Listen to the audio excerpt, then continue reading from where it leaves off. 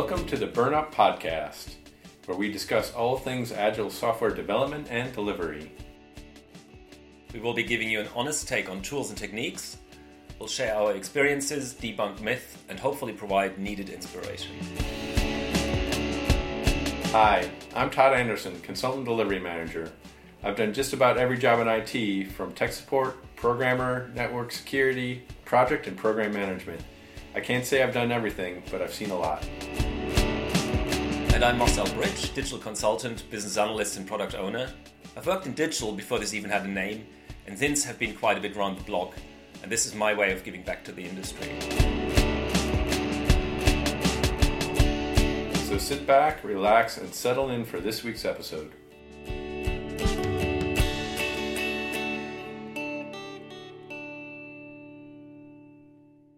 Hello and welcome to the Burn Up. In episode 14, my colleague Swati Podar and I discussed how to assign teams to a domain. So if you have a number of development teams, how do you determine what pieces of functionality they should be working on? Our conclusion was that teams work best when loosely coupled, so that they can deliver and deploy as autonomously as possible. This in turn allows for agility, short cadence of delivery, and ultimately speed to market. So that's all cool, great stuff. To do so, we argued that domains should be split in a way as to minimize coupling, minimize shared services, and the teams needed to own end-to-end features. In the case of shared services, which we all know are not avoidable, we recommended a model of joint ownership with guardians of best practice. If you haven't listened to episode 14, I suggest you go back and listen to it, as it provides good background for this episode. While recording episode 14, we got sidetracked and touched on a topic that was hugely controversial on one of our projects. The question is this: if we have a solution with a GUI front end, should we be writing individual user stories for front end and back end, or should we not? This episode is a loose summary of the key points of our discussion on that topic.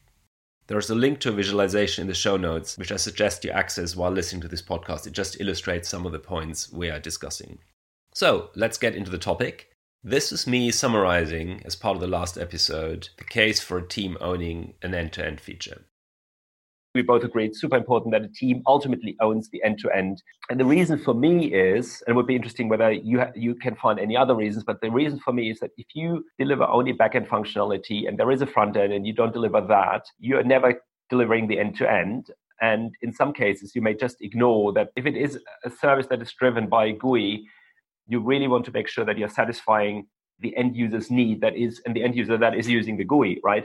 You may deliver the most beautiful backend, but maybe it can't drive the GUI that it should be driving easily. Also, you may not understand what you're actually delivering. You may just do something and you have no context as a developer of why this is valuable, what business problem you are actually solving.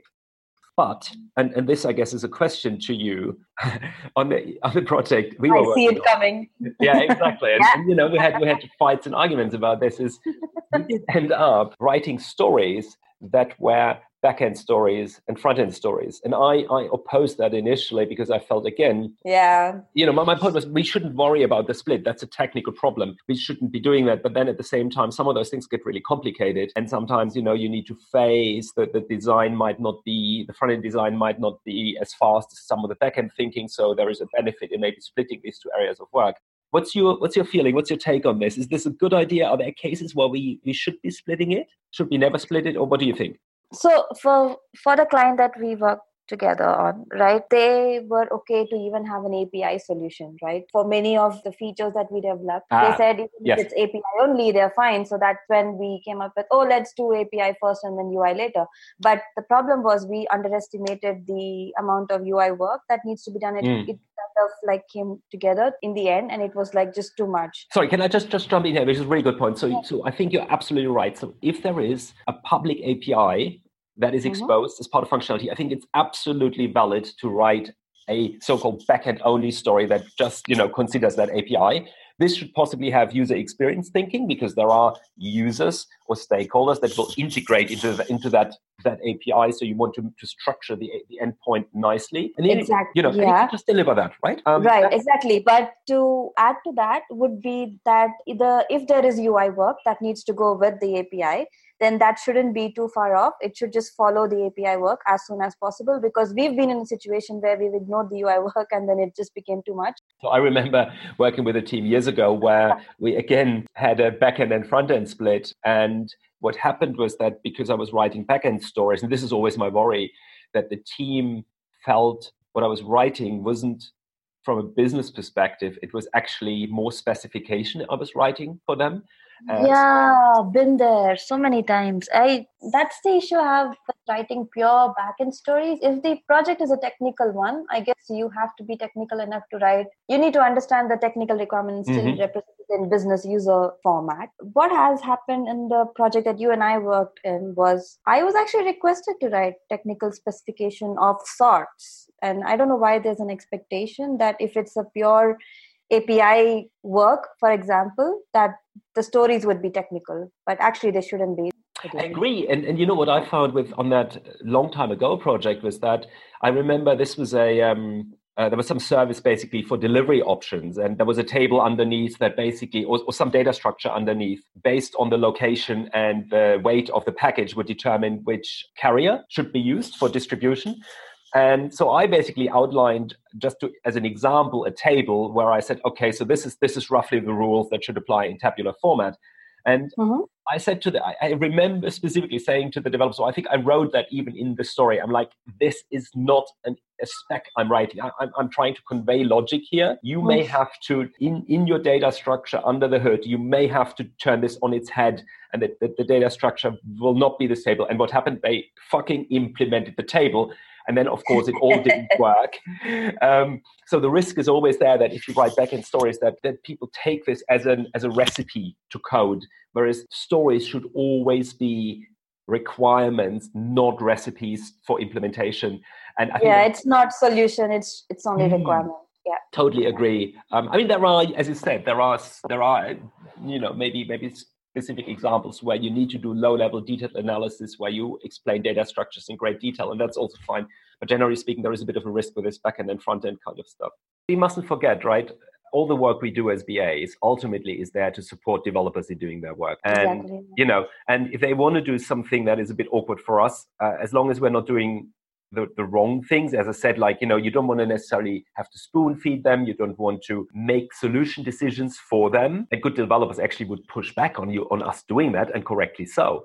Then I think it's fine to say, look, guys, if it's easier for you to think in front end and back end stories, that is totally fine. But as you said, I think they need to be written and considered, or the solution needs to be designed with the full solution, the end-to-end solution in mind. And, that means you have a public-facing API. That's cool. You can design that as public-facing API and you don't have to consider anything else.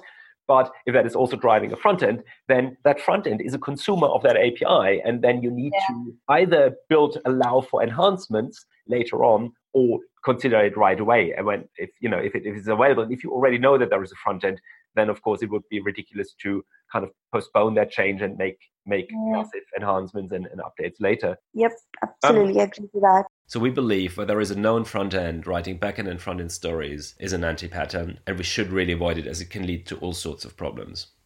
This being an anti-pattern, of course we weren't immune to it, and not only did we adopt this anti-pattern, but an even worse one. We actually had a separate team which purely did UI, which is such a wrong way to go about things. So can we talk about this? This is a very good one. So talk to me about that. What is the problem? Because quite often, we all have these so-called full stack developers, but turns out they're never really full stack in the sense that they always have things they're really good at. Some kind of expertise. Yeah, seriously. Yeah.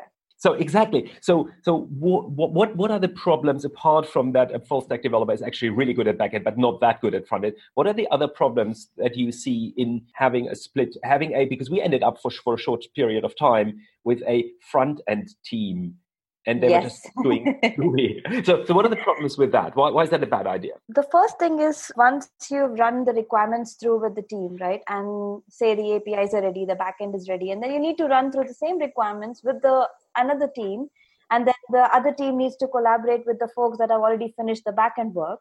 And then there's just too much communication overhead, because as a UI dev, you still need to know what backend APIs are present, or what work was done, what business logic has been implemented, so that they can finish off their work. And it's just, I thought, just to get that sorted, it just took a lot of time. I mean, the devs that we have are really brilliant, right? You give them a task, as long as they know what to do, it's just done really quick and really well. But to get to the point where they need to know in and out of what was done for the backend, what's the business logic, you need to run through all of that again with them, which I found was very annoying, because I literally had to run requirements with two separate teams, which is so unnecessary. So there is a pattern in the industry called BFF service, backend for front-end service, which Sam Newman has spoken about in his book, Building Microservices. Link in the show notes for that. And that is sometimes perceived as being a solution to the problem of splitting teams between backend and front end, and how you split stories. I personally am not a big fan of it, and I think Sam Newman is quite critical of the BFF pattern, because it creates another layer in the middle that needs to be maintained. Business logic possibly gets lost in that layer. So, it's a bit tricky, but it can be very helpful. We have used it on one of our projects. We went back and forth with it. Yeah. There is some value in it, but we need to be very clear. It doesn't solve any of the problems we're discussing in here, because the teams still need to own end-to-end. In fact, it may actually make one thing more complicated, that if teams expect you to write stories for the front end, for the BFF layer, and for the backend service, then I think you're clearly getting it wrong. You as a business analyst shouldn't have anything to do with that mid-level service. I don't think we should ever write stories for BFF changes. At the end, we're only doing business user stories, be it backend or UI. And I think the solutionizing is actually a developer's thing. I don't think we should worry about it. I think my learning from this is really teams need to think in the end-to-end, and if the end-to-end includes a front end, then that just needs to be part of the end-to-end.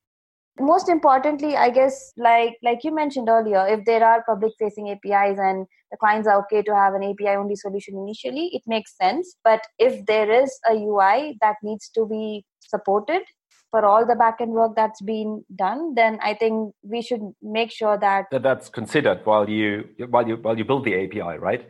So, correct. And this is where we leave it for today. Thanks for listening. Bye.